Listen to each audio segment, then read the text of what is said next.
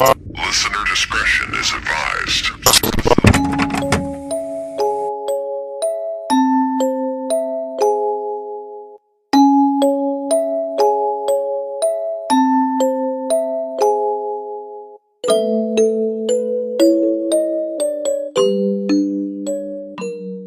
Hello, guys. Hey, hey. Happy New Year, motherfuckers.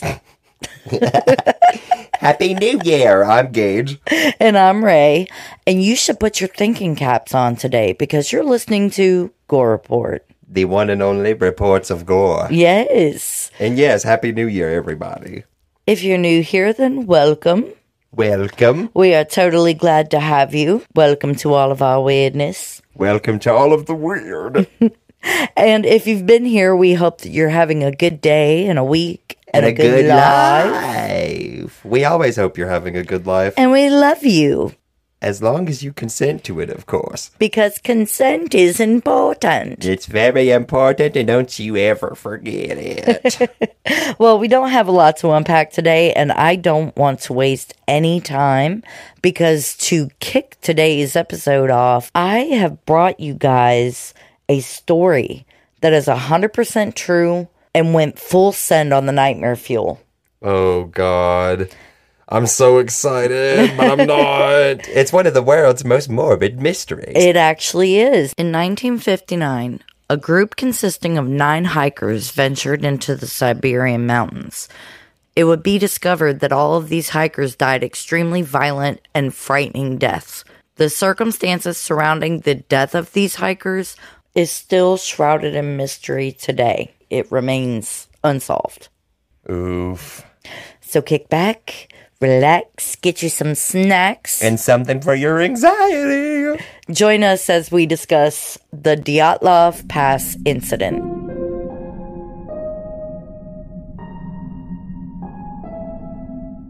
It all begins at the Ural Polytechnical Institute, where a group of current and alumni students put together a crew to navigate and trek the Ural Mountains, which has an elevation of 1,895 meters.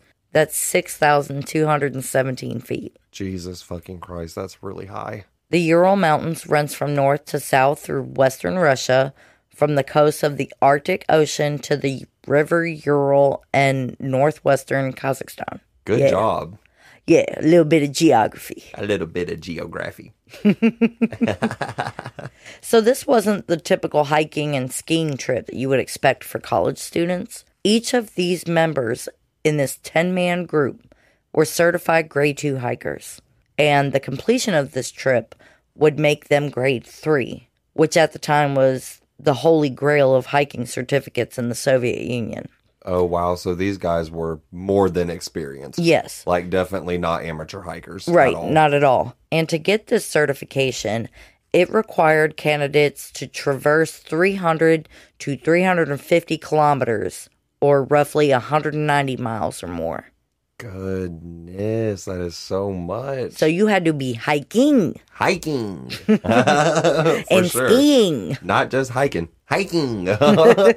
They were so serious about this hike, they left behind booze and cigarettes in order to avoid distractions. Oh, wait, that's dedication if I've ever seen it. I'm telling you, because I can't, I'm over here saying, if I can't have my vape, I'm not fucking going. Can I at least have my cigarettes? I'm going to be freezing my ass off walking through these mountains. Can I at least have a damn cigarette? That is pure dedication Pure right there. dedication. Pure dedication. So the goal was to reach a mountain which the Mansi tribe named Gora Otorten, which literally translates into don't go there.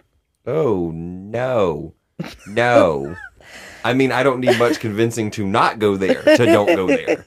Absolutely fucking not. Like, what a warning. That's a warning. That is a warning. And the track that the hikers would be taking was rated at the highest difficulty. But they remained confident and they would be able to complete the journey as they were prepared and trained for these kinds of excursions. Like, they were not new to this.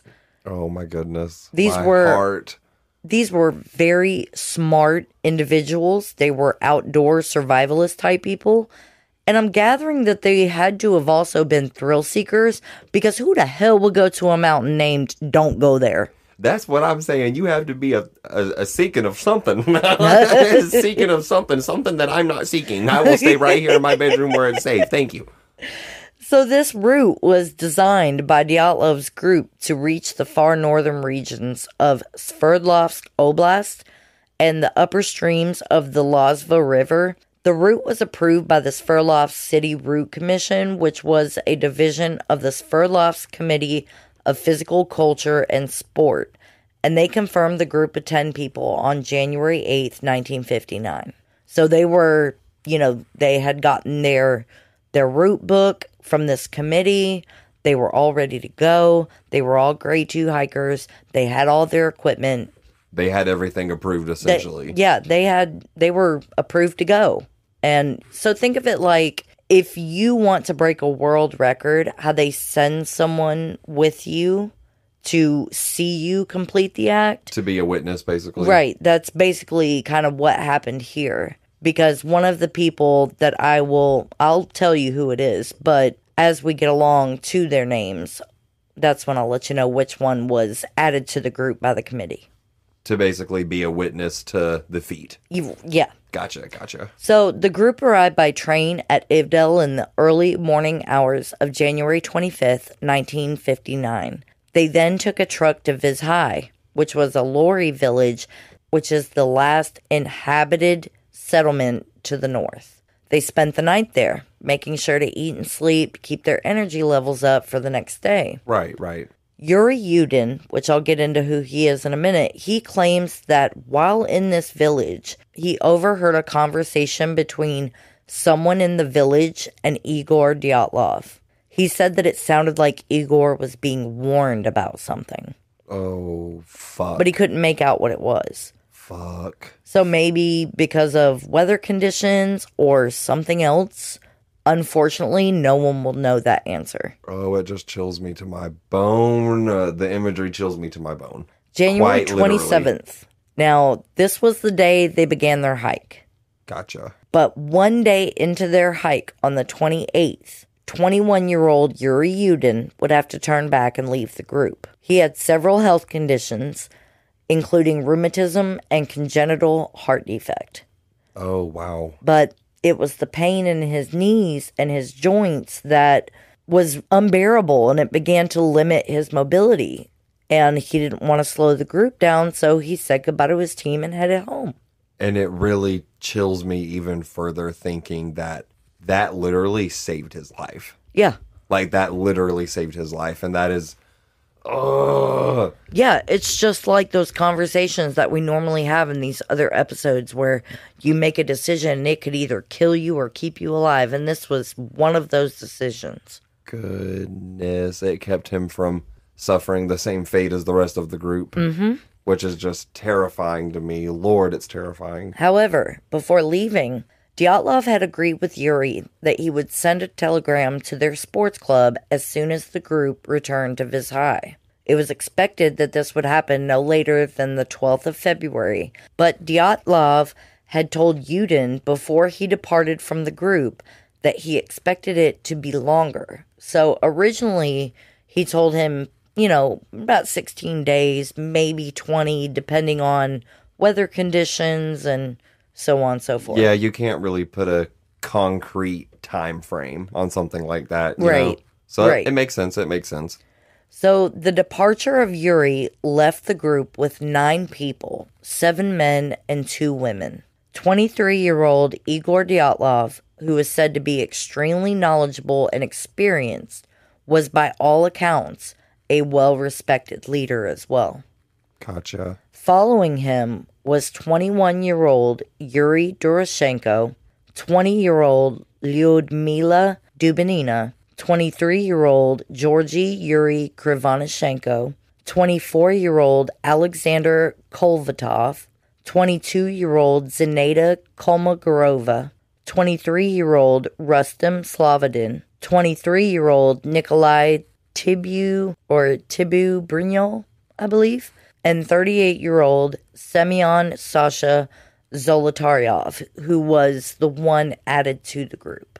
To make sure that they actually did the thing. Right. So he was actually involved in, I guess, the the hiking committee group, the sports club. Gotcha. Also, can we all just take a quick moment to, like, round of applause to Ray for pronouncing those names? Like, good job. You did good. You did way better than what I would have done. Well, thank you. So, the diaries and cameras found around their last campsite made it possible to track the group's route up to the day before the incident. The rest remains a mystery. The black and white photographs that I've found, I have put them all together, and we will put those on our social media for you guys to check out. And as always, we put our social media at the end of the episode. Just for those of you that are new and might be wondering. Yeah. So on January 31st, the group arrived at the edge of a highland area and began to prepare for climbing.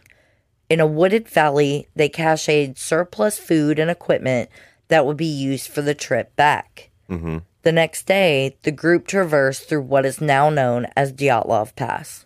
Oh, fuck. The tangent. It seems they planned to get over the pass and make camp for the next night on the opposite side. But because of worsening snowstorms and decreasing visibility, they lost their direction and deviated west, ending up on the eastern shoulder of Kholat Syakhl, or as it was known by the local Mansi tribe, Holatachal, I believe, which translates to Dead Mountain or Mountain of the Dead. Fuck all of that. You will not be finding me. You will not be finding me on no dead mountain or the mountain of the dead. I will not be there. I will not be there. You can send me a postcard all day long, but me, my body, I will not be there. I promise. And that is that on that.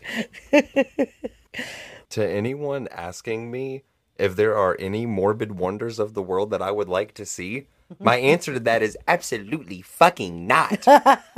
Absolutely fucking not. I'm going to be at home, wrapped up in my blanket, playing Pokemon Violet, and as for the rest of you, y'all stay safe out there. I'm not about to fucking go see nothing. The big, beautiful world can be mysterious all by its fucking self. I don't need to be there to witness it, and that's that on that. When they realized their mistake, that they had deviated, Dyatlov made the questionable decision to set up camp on the slope of a mountain, which is a really bad place to set up camp. If they were so qualified for this trip, how did nobody know that? Or at least it's me when I did my own research of this story, because I am familiar with Dyatlov Pass. It's just you find yourself in multiple points really questioning like why they did what they did. Yeah. You know, like it makes sense, but at the same time it doesn't, and it's really hard to give an accurate gauge of what you think isn't and is logical, because like, you know, I'm obviously not there hiking on the goddamn dead mountain. So it's really it's really hard to say, you know, but like them hiking and setting up camp on the slope is one of those things that you really, really question, because it doesn't seem like that would be the most safe place, you know, to set up camp. Because they set the camp up on this slope rather than move downhill to a forested area that would have offered some sort of shelter from the weather, better than being on the slope of the mountain. Yeah. It's speculated by Yuri Yudin that Dyatlov didn't want to lose the elevation they were currently at, so they didn't want to go a mile downhill and then have to backtrack back up the hill a mile. Gotcha. So that's what Yuri was speculating. That makes sense. I mean, I guess I see that. Yeah. What's the use of walking downhill when you could just stop where you're at, I guess. Right.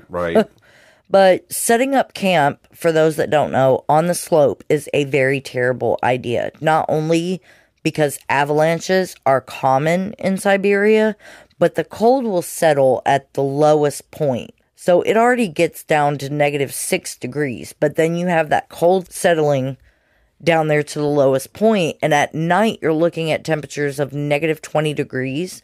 So you add that extra added cold that is settling there, and it's going to make it even colder. Oh my God, that is horrible. That is so horrible. So, yeah, if you can imagine that, that's pretty fucking cold. Extremely fucking cold.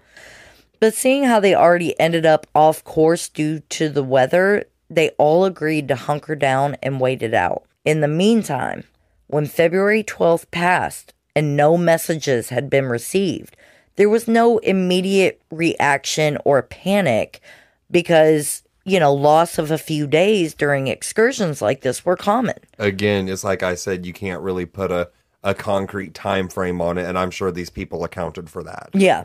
So by February 20th, the travelers' relatives demanded a rescue operation, and the head of the Ural Polytechnical Institute sent the first rescue groups, consisting of volunteer students and teachers, and later the Army and police forces became involved, with planes and helicopters. Holy shit. And on the 26th, the searchers found the group's abandoned and badly damaged tent.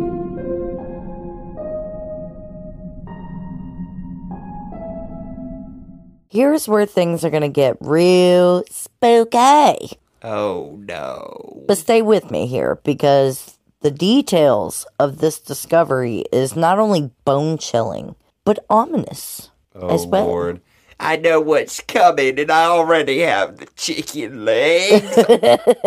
My legs are already chicken legs. At the campsite, the elongated tent that the hikers were bedded down in was found torn open and collapsed, covered in snow. Oh my God. Investigators say that the tent was cut open from the inside. God. So these people were frantically running away from someone or something.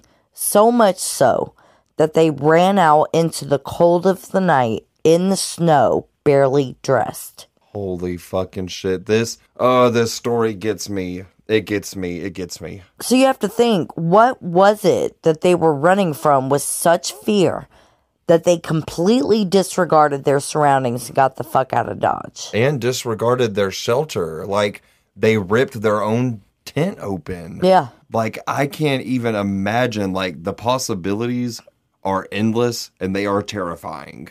I could not imagine. Their footprints were scattered in different directions. Some of them were barefoot. Some of them had socks on. And I think only one of them had one shoe that was on the foot. Oh my God.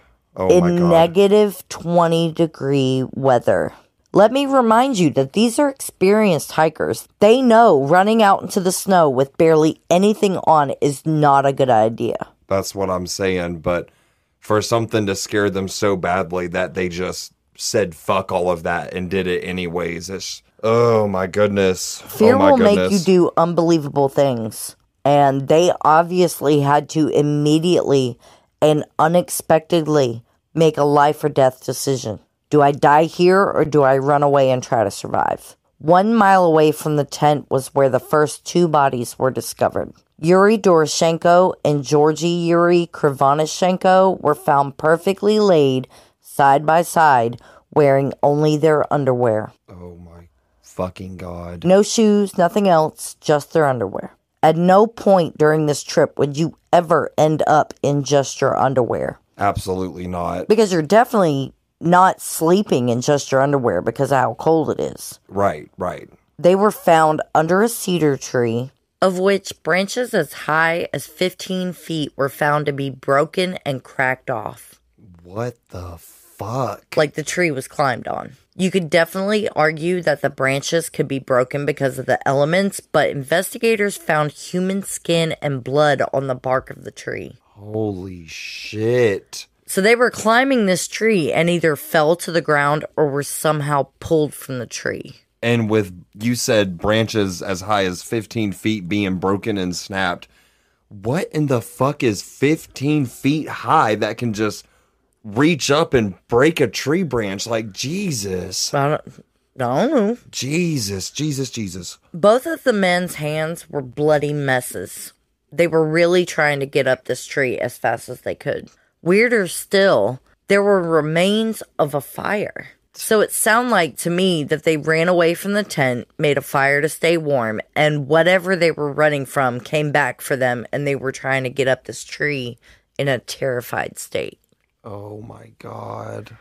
Now, hypothermia can cause a behavior known as paradoxical undressing, where the person experiencing hypothermia will remove their clothes in response to feeling like a burning warmth, but actually you're dying of hypothermia. Yeah, the nerves will take that feeling of being incredibly cold hypothermia will basically trick the nervous system into feeling like heat is being produced. Yeah. I actually have read about that. So it's undisputed that 6 of the 9 hikers died of hypothermia. However, others in the group appear to have acquired additional clothing from these 2, which suggests that they were of sound mind to be able to say, they're dead, I need their clothes to stay warm. Yeah, right. That's what I was about to say.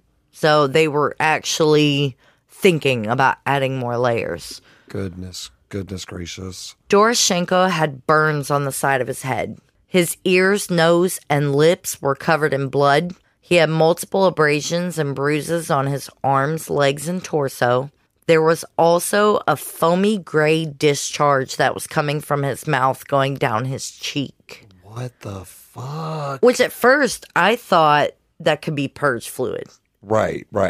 But doctors later said that this could be the result of something putting a tremendous amount of pressure on his chest. Oh my God. Krivonashenko had bruises on his forehead and left temporal bone, which forms part of the side and the base of his skull around his left ear. Bruises on his chest, legs, and hands. He had pieces of skin that he had ripped off the tops of his hands, and he had skin from those ripped areas found inside his mouth. Oh my God. And he also had a burn on his left leg. Like he was eating his own skin. Yes. Basically, they said that, like, either he was, like, tearing his skin off the back of his hand. Jesus. I don't know, but his skin was found in his mouth from the back of his hand. Oh my God. Oh my God. A little ways away, around 200 meters apart from these 2 bodies, they found 3 more bodies belonging to Igor Dyatlov, Zenaida Kolmogorova, and Rustem Slobodin. They were found like they were headed back toward the campsite, so like in between the tent and the tree. Mm-hmm. It's almost like they were running back to the tent. They were around distances of 300, 480, and 630 meters from the cedar tree. In between the cedar tree to the tent, like I said. So it's like you have the cedar tree, and you've got those 2 bodies there, and then like you're heading back to the tent is where you find these next 3, like further distances from each other. Oh my God. So they literally were running back, it would seem. Yeah. These 3 also were not down to their underwear, so they had some clothes on. Okay. Dyatlov was found face up, frozen from rigor and the elements, clutching a birch branch in his hand, and his other arm was shielding his face from something. Oh my God, the chills. He apparently must have been trying to fight something off with the branch. And he also had a picture of Zenaida in his pocket because they were dating. So he had no internal injuries, and his cause of death was ruled hypothermia. Which I think that's absolutely mind-blowing to me. The next to be found of these 3 was Slobodin. He had some of the weirdest injuries. He was lying face down in the snow. He had bloody discharge from his nose. He also had weird bruises and abrasions on the right side of his face. More abrasions on the left side of his face. His skin was ripped off of his right forearm. He had bruises on the joints of both hands, indicating that he was physically fighting someone or something with his fists. He had a fracture on the frontal bone of his skull, which was really deep and 7 inches long. Oh my God. He also had hemorrhages of his temporal muscle, or temporalis muscle, which are muscles you use to bite or chew with. And there was a hemorrhage that was caused in those muscles by some sort of blunt force trauma. Holy shit. During the investigation of his autopsy, they say that whatever he was hit with that caused the hemorrhage would have led to immediate loss of coordination. Oh my God, that's so scary. Which, I mean, it definitely would have sped up the events of his death because he wouldn't have been able to try to get up to survive the hypothermia. Or walk or run or much of anything, really. Right. Jesus. For Zenaida, she was the farthest body from the rest of the group. She was found with blood around her body, but no one was able to discern whether it was her blood or if it came from someone else. Her cause of death was ruled hypothermia due to a violent accident. Zenaida was better dressed than the bodies under the cedar. She had 2 hats, a long-sleeve shirt, a sweater, another shirt, and a sweater with torn cuffs. It was unclear whether she cut them off or they were torn by another person. She also had trousers, cotton athletic pants, ski pants with 3 small holes on the bottom. She also had 3 pairs of socks, no footwear, and a military mask. She had numerous bruises on her hands and palms, as well as frostbite of the fingers. A long bruise that kind of encircled her on her right side. It's the best way I could describe it. It was from front to back on her side, going horizontal but not vertical. Oh my God. Almost as if something huge had grabbed her. I don't like it. I don't like it. That's not in the autopsy. That's just my own description. But in the autopsy report, they believe this bruise to be caused from falling on rock or ice. She had swelling of the meninges. Anyway, it's basically the 3 layers of membranes that protect your brain and your spinal cord is what that is. And there was swelling found in that, which is an important feature of hypothermia. Gotcha. And the head of the search party, Maslenikov, sent a message to his superior comrade Sulman that stated that Kolmogorova did in fact suffer a traumatic injury to the head. Oh my God. Take a shot every time I say, oh my God. Unfortunately, the rescuers weren't able to recover all the bodies due to the cold. They actually had to wait until the spring to recover the rest of the group. Oh my God, that's so long. That's like months that they were out there. Yeah. Months, literal months. So they found 5 bodies at first, and the other 4 were missing. Oh my goodness, this is sad, this is scary. I truly hate this story. It literally keeps me up at night. I have quite literally lost sleep over Dyatlov. I genuinely have. On May 4th, the remaining 4 members of the group, Lyudmila Dubinina, Alexander Kolovatov, and Nikolai Thibault-Brignol, and Semyon Sashin Zolotaryov. Those are the last 4 that they found. They were found kind of downslope from the cedar tree in sort of a deep channel. This is where it gets super weird. These last 4 people did not die of hypothermia. They were also wearing multiple layers of clothing. They were the best dressed considering the cold conditions and were wearing the other hikers' clothes as well. They could have quite possibly taken the clothes off the dead. Maybe that's why Doroshenko and Krivonishenko were laying side by side in their underwear. Mm-hmm.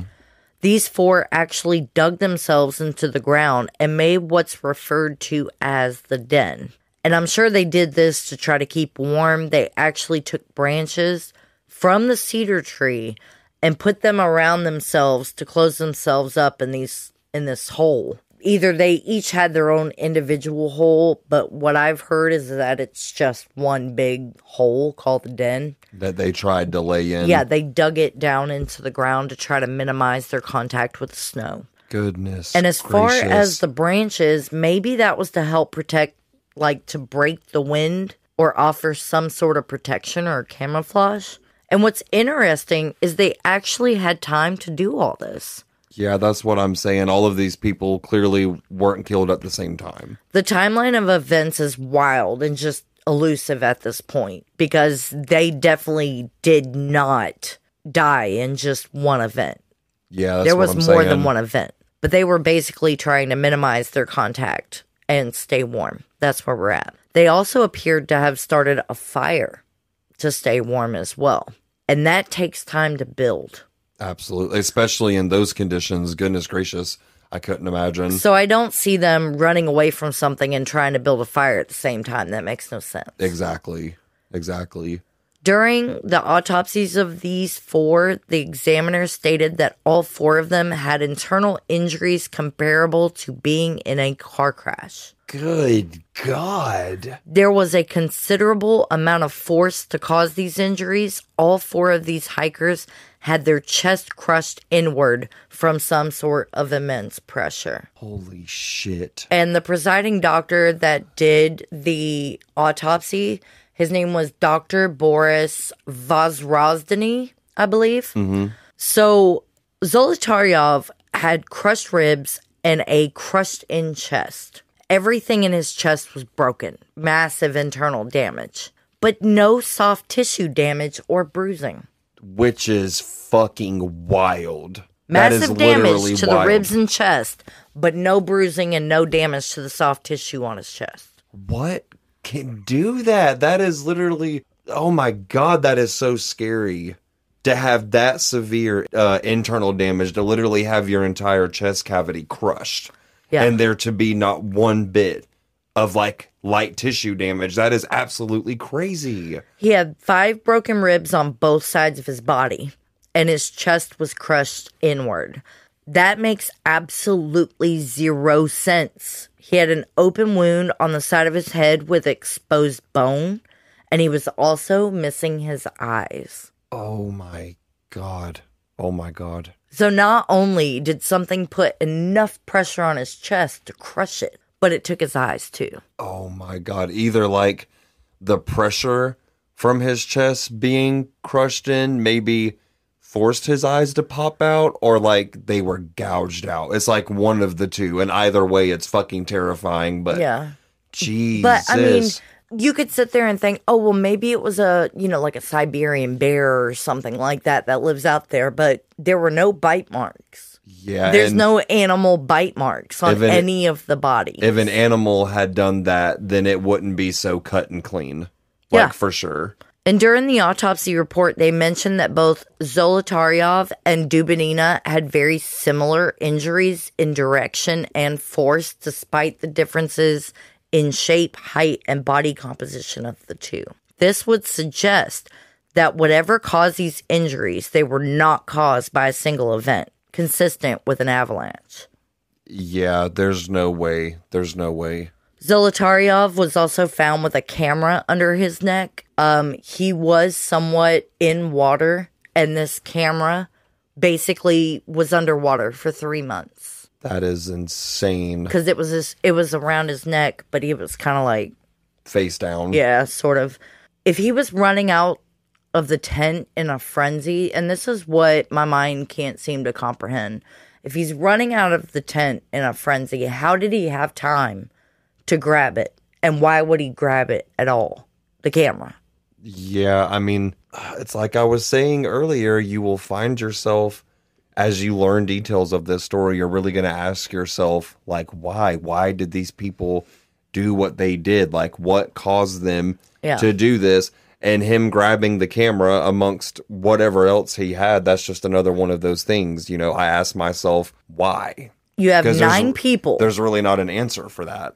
9 people scared to death, running for their lives. They didn't grab knives or anything to defend themselves. And he grabs his camera. Do you think maybe, and I know this is like hardcore just speculating, but do you think maybe that there was some sort of evidence on that camera in terms of what was happening to them? And maybe he thought in his mind, well, you know, if I'm about to die, if I get found with this, maybe I can tell the story of what happened. Like, I know that's far-fetched as fuck to think that way, but it's just one of the many questions that I have. But here's where it gets even weirder. As it turns out, this camera is a mystery in itself. Yuri Yudin stated that he had never seen that camera before. What? And he was with them, so he would know what equipment they had. So this camera that was found was not brought with them initially? It either was not brought with them initially or it was hidden. Gotcha. That would make sense. That just, woo, the goosebumps. You know, that just gave me fucking chills. Like I said, he was with them. I think he would know. They obviously had cameras with them on this trip. That's how we have pictures of everyone. But Yuri said that camera was a hidden camera. He'd never seen it before. at all. That is so chilling. So why would he need to hide a camera from the rest of the group when they all had their own cameras and diaries? Even that doesn't make sense. Yeah, that is, again, like just chills, because that doesn't make any sense. A lot of this doesn't make any sense. Investigators claim that the film was damaged from the water that Zolotaryov was found near. There was a running stream close to the den that they created, so they're saying the film is damaged, but I feel there was something on that camera that had evidence of something these investigators were trying to keep quiet, but we'll get into theories and such later. Gotcha. Dubinina was found with her head tilted back and her mouth open wide like she was screaming. Oh, shit. Situated against what looks like rocks or exposed dirt next to a stream where she was found in a kneeling position. She was wearing a hat, a short sleeve shirt, a long sleeve shirt, 2 sweaters, underwear, long socks, 2 pairs of pants, and the outer pair of pants was burnt by fire. What in the fuck? She had on 2 pairs of socks and then cut up a sweater and wrapped it around her feet to try to keep her feet warm. Her injuries were the worst and the sketchiest out of all of them. Oh my God. There was soft tissue damage, but that also could be from frostbite. But she had missing soft tissue on her face. What? Her face was damaged around her eyes, eyebrows, left temporal area, which was down to the bone. She was also missing her tongue. Oh my God. And several sources say that it looked like it had been torn out. Oh, holy shit. Her eyes were Holy missing shit. as well. So her tongue and her eyes were all missing, along with a completely broken nose. Her nose was broken so bad it was flattened. Oh my, holy shit. That literally just made me so sick. 4 ribs broken on the right side and 6 ribs broken on her left side. Her upper lip was gone. Like gone? Exposing her teeth and gums. She had a massive hemorrhage in her right atrium of her heart, a huge bruise on her left thigh, and her stomach had about 100 grams of coagulated blood in it, which means her heart was pumping and her blood was flowing when her tongue was ripped out of her mouth. Jeez. Oh. She was fuck. still alive when her tongue got ripped out. Oh my God. Oh my fucking God. The official cause of death was from the heart hemorrhage. It was that massive. So I wonder if the pain of having her tongue and eyes ripped out was so great that it put a considerable amount of stress on her body to cause that hemorrhage, you know? I mean, it would make sense. It would make sense. That's what made sense to me. I literally couldn't even imagine this. Like, again, I know I said it in last week's episode when I did Krista Pike, and I've said it a few other times, but this is really a story that's so hard to grasp that it is real. They said that this actually happened. They said that her tongue obviously had been ripped out almost like to the root of where her tongue begins. Oh my God. Oh my God. So, like, pulling on the tongue out until it rips out. Fuck, bro. So, moving on, Kolvatov had a broken nose and a deformed neck. There's not that much information on him besides that. Thibaut Brignol had multiple fractures in his temporal bone, a big bruise on his upper lip, and a hemorrhage in his broken forearm, which is interesting because I had no clue you could hemorrhage there. Yeah, I didn't either. I was just sitting here like, wait, what? Yeah. What in the So apparently, the doctor ruled out any type of accidental fall to cause that break because it was broken in such a strange way. Like a way to where it looked purposefully broken versus accidentally broken. Yeah.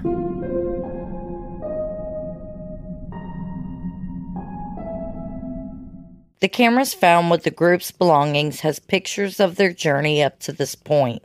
The last photo taken was of the group and everything looked normal. There was nothing off about these photos. Yeah, when I saw these pictures, it absolutely put me in the biggest pit of anxiety. It's so chilling to look at them. It's so chilling. one of the cameras went missing. Oh, shit.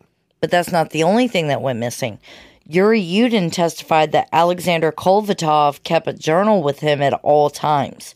He was always writing in this diary of his. The diary has never been found either. It's never been recovered. Right. What the fuck? It makes you wonder. It really makes you Yeah, wonder. so is it coincidence that these things are missing, or did someone take these things from there hoping to cover up what really happened?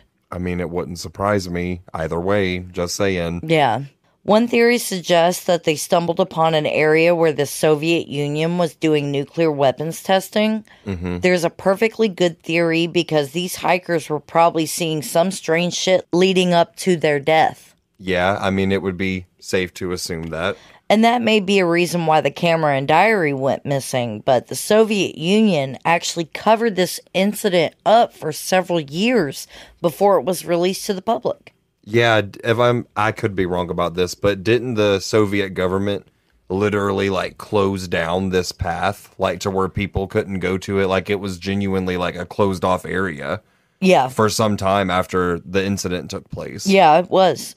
A supporting factor to this theory happened at the funeral for these hikers. People mentioned that the bodies had a strange orange-like tan to their skin, and their hair was turning gray. What? It could be just hearsay, so keep that in mind, but here's another supporting factor to this theory. The clothes on some of the bodies contained very high levels of radiation. Oh, yeah, I did read that. Oh, shit. Yeah. So there's a head scratcher for you. And was it the area, like the area itself that they were discovered in? Did the area test positive for high levels of radiation? No. It was just the clothes. It was just the clothes. Oh, that's so weird. That is literally so weird. Why would they test these bodies for radiation in the first place? That's suspicious. I mean, right. There's a whole lot of... That is not a routine thing that happens in an investigation. Yeah, very true. This is one of those things that are just like, what the fuck? So they knew something. They had to have known something because that doesn't make any sense. No, it does not.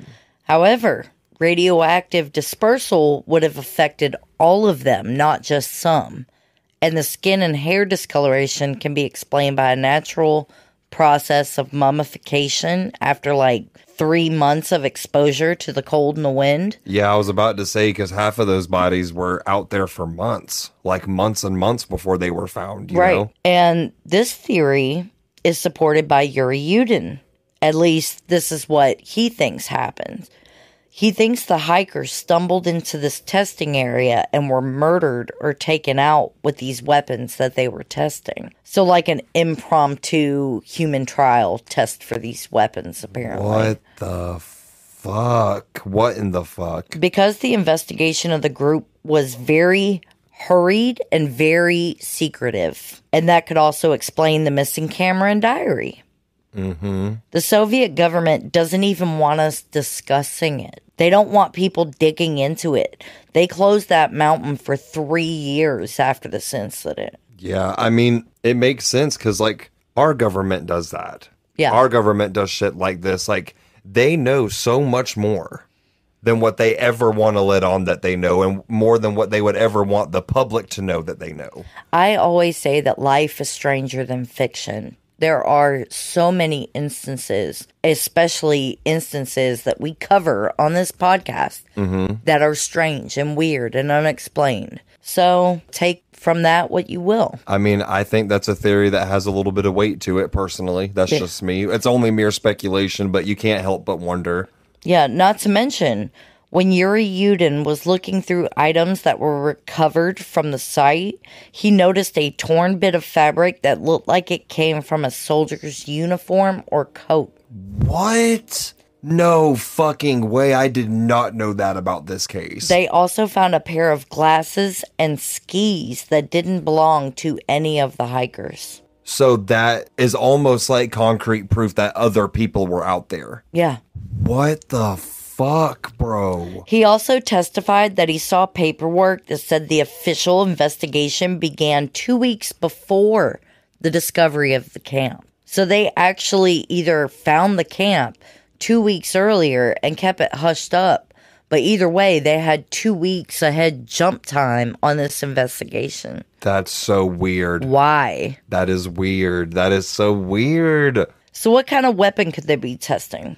You know, there's theory that they were testing some sort of infrasound weapon, which could cause internal injuries without damaging the soft tissue.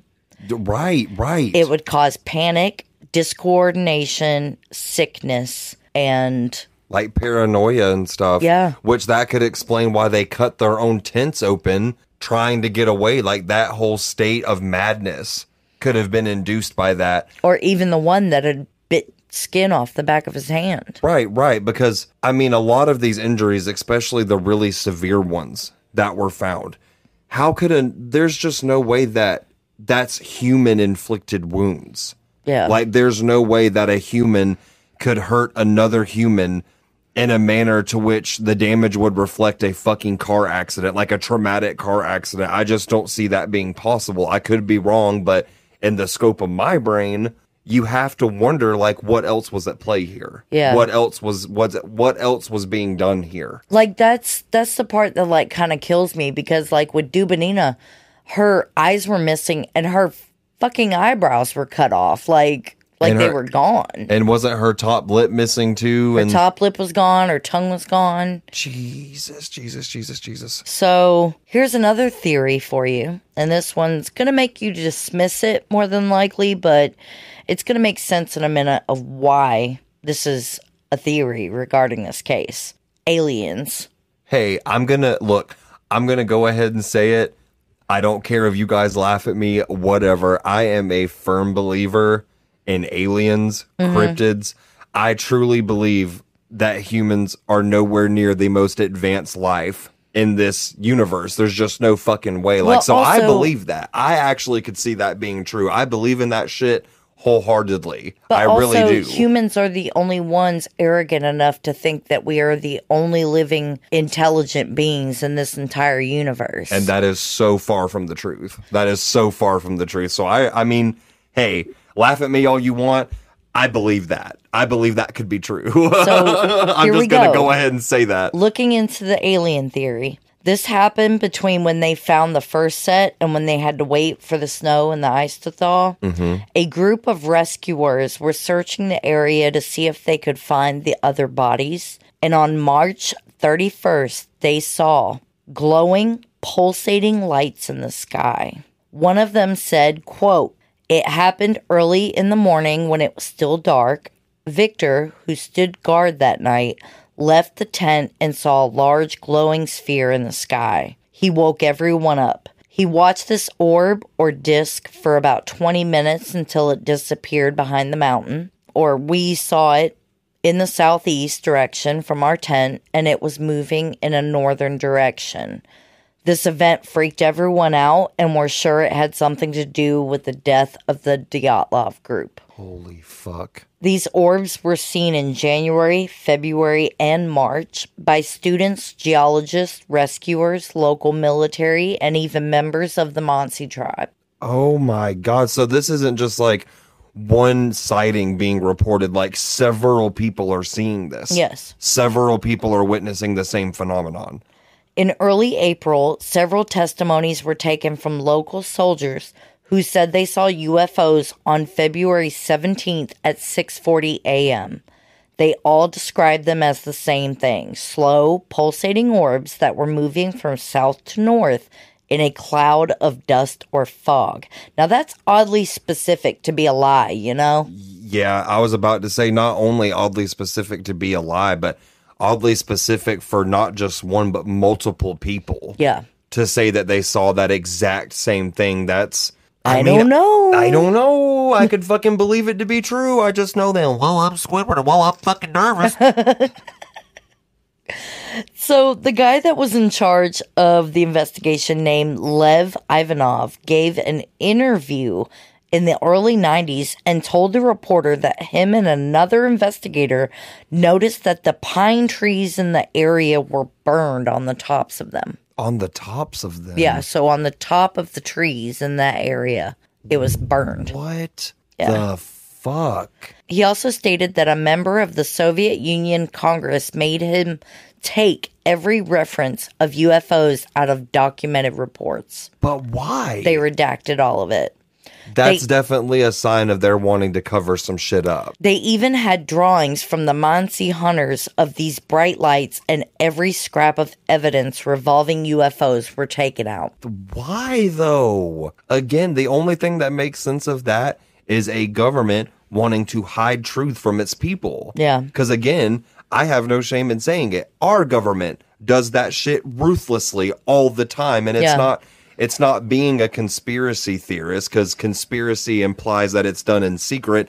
It is no secret that our government hides shit from us all the time. They do it right in front of our face all the time. You know, that doesn't breach that line of, oh, is this just, I did too many mushrooms and this is conspiracy theory. Like, no, it's blatantly done in front of our faces. Yeah.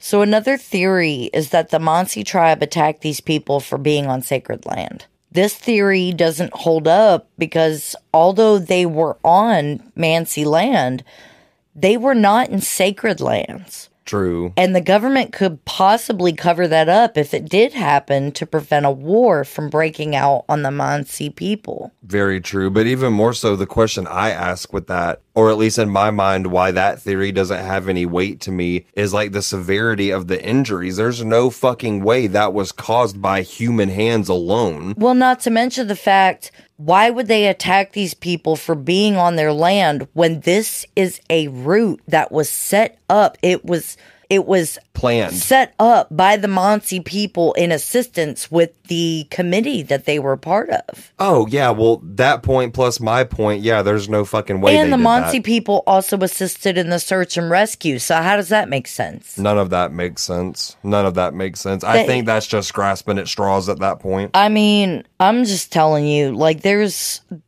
too much going on with this. They also tried to say that an avalanche was responsible for the deaths of the hikers, which, come on, an avalanche doesn't rip eyeballs and tongues out. No, it damn sure doesn't. And if it did, then even more so, fuck you, Dead Mountain. I will not be there. I will not have an avalanche ripping nothing out of me. Nothing. There was also a photo before the event, and there was a ski pole sticking up in the snow, and the pictures taken after the event showed that ski pole was still there. What the fuck? There was a thin layer of snow on top the hikers and the tent, and if it was an avalanche, that wouldn't have been the case. No, definitely not. The pole would be gone, everything would be wiped out, you wouldn't be able to find barely. Everything would have been avalanched away. Right. Definitely so. On top of the fact, like, you can see their footprints. And they were moving about. Like, you're not digging your way out of an avalanche with broken ribs and a crushed-in chest. You're just not doing it. Yeah, there's no way. Now we have to address the Yeti theory. Ooh. Which I don't know why, like, this theory, along with the government, being responsible and doing something, those theories combined scare me the most out of any of them. Me being a firm believer. And not only government conspiracy, but cryptids and, mythology and creatures that are beyond our understanding. Yeah. It scares me. And somehow in my mind, the Yeti theory makes the most sense. Or at least makes the most sense out of a situation where there literally is no sense. Well, here's some stuff to support that. There was a newspaper that was circulating in Vizhai. Like, they have their own evening little newsletter. Mm-hmm. And the headline was something to the effect of, now we know the snowmen are real. Like the headline in an article released after this incident. Yeah, it was published after the incident. Now we know the snowmen are real. Yeah, that's a whole lot of fuck that for me and for the second time. Well, I'm Squidward. Wow, that makes me nervous. That makes me so nervous, right?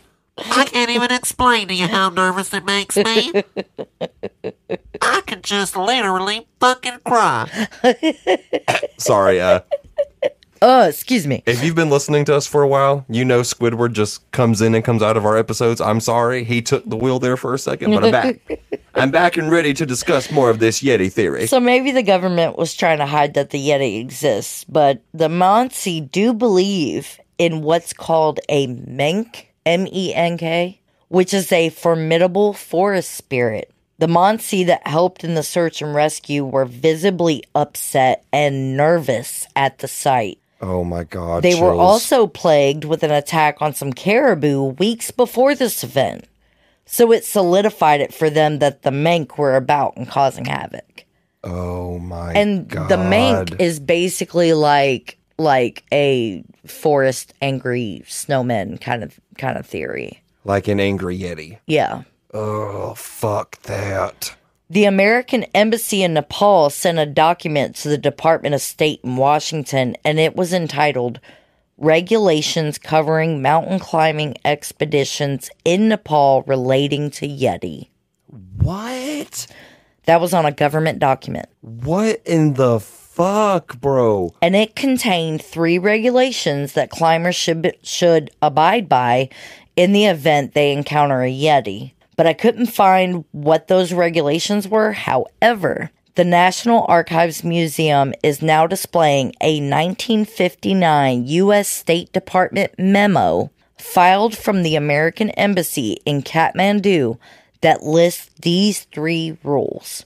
1. Royalty of 5,000 rupees, I believe, Indian currency, which will have to be paid to His Majesty's government of Nepal for a permit to carry out an expedition in search of Yeti. Number 2, in case Yeti's traced, it can be photographed or caught alive, but must not be killed or shot at except in an emergency arising out of self-defense.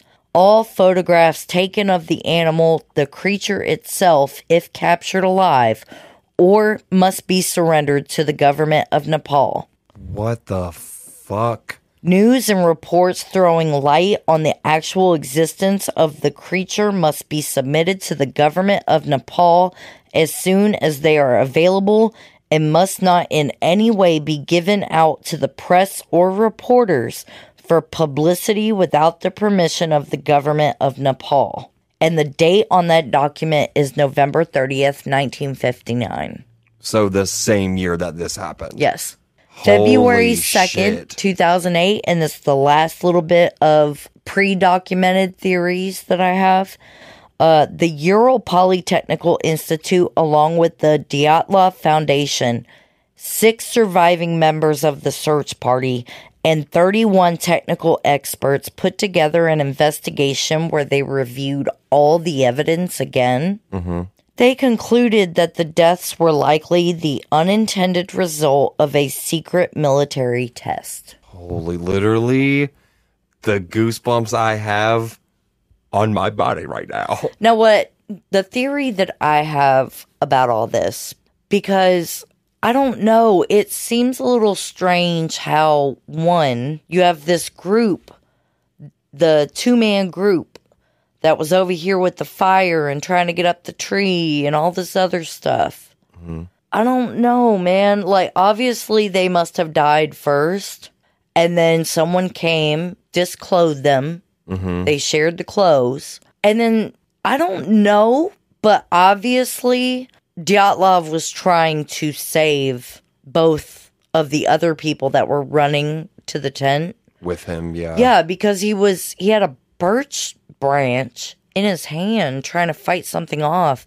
and he shielded his face from something. So there's also conjecture floating around that there were some sort of flash bombs that I guess were being tested in that area, where these bombs would explode in the air and the concussion of it would like push downward. You know, there was speculation that could have caused some sort of mini avalanche, or maybe that's where the burns had come from on the trees and on the people.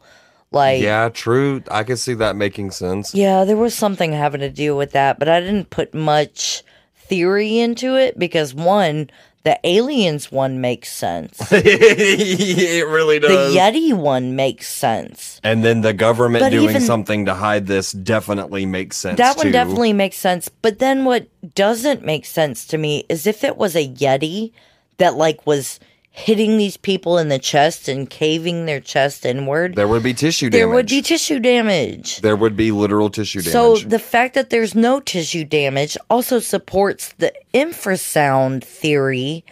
And it's just all of these theories, little bitty pieces here and there. Like, there's evidence of all of them. And that's what makes this case so scary. Yeah, definitely. There was even something that I saw that I guess was documented that 2 of the guys had left the tent beforehand to look at what was going on in the sky. Yeah. And then all of a sudden something happened. And then hell broke loose, basically. Yeah. I mean, that makes sense too. It's like you literally just said there are little bits of evidence in all of these theories that really, really make sense. And it's fucking, it's scary. Your mind can really wander with this one. Yeah, and my mind wandered so far that I was like, well, obviously people know that the government, there have been human experiments way back when. Oh, in yeah. the 50s, in the 60s. Even earlier. Yeah, so there have been human experiments. Mm-hmm. And my question is I wonder if one of these human experiments was released onto these people to see what type of damage it could inflict. Like a super soldier experiment or something like Right. that, maybe. I mean, I see it. I fucking see it. It has, and I say it has to, in my mind it has to parallel somewhat into the supernatural side, because you take the sheer severeness of the injuries. And a lot of these injuries, like you said, the whole chest being caved in, but there being no tissue damage. Yeah. So that rules out physical impact or physical blows or things that would damage tissue. So was this, like you said, infrasound? Was it some kind of telekinetic power even? Yeah, like what? That's where what my could it mind be? went to. That's yeah. where my mind goes with this, because no human physically could do this. You know what Now- I'm saying? I just don't see that as possible. I did hear something about, I believe it's the right person, Krivonashenko. It's either Krivonashenko or Kolvatov. One of the two. But there was some sort of nuclear power plant disaster that happened where one of the hikers in this group was part of that cleanup crew. But what doesn't make any sense is, because he was an engineer. It was one of the two. He was an engineer, and he would know not to keep clothes that you're wearing when you're cleaning up nuclear waste because of the radiation. Right. So how was only one of the person's clothes covered in radiation and everybody else is just kind of like, That is fucking scary. That is fucking scary. There really is no answer for that. It's just an endless wheel of horrific speculation. So the most horrific thing out of this, and I think for me, Dubinina's just took the cake. Who the fuck takes eyeballs and a tongue? You know what I mean? Yeah, it's fucking insane. And what's nuts to me is with her upper lip missing, obviously the upper lip was part of the trauma when the tongue was taken out. It had to have been. Yeah, that's what I'm thinking, because this wasn't just a tongue cut or something like that. Her tongue was literally ripped out from the root. Ripped out. Ripped from the root. It was not a clean cut. It was ripped out. Ugh, fuck.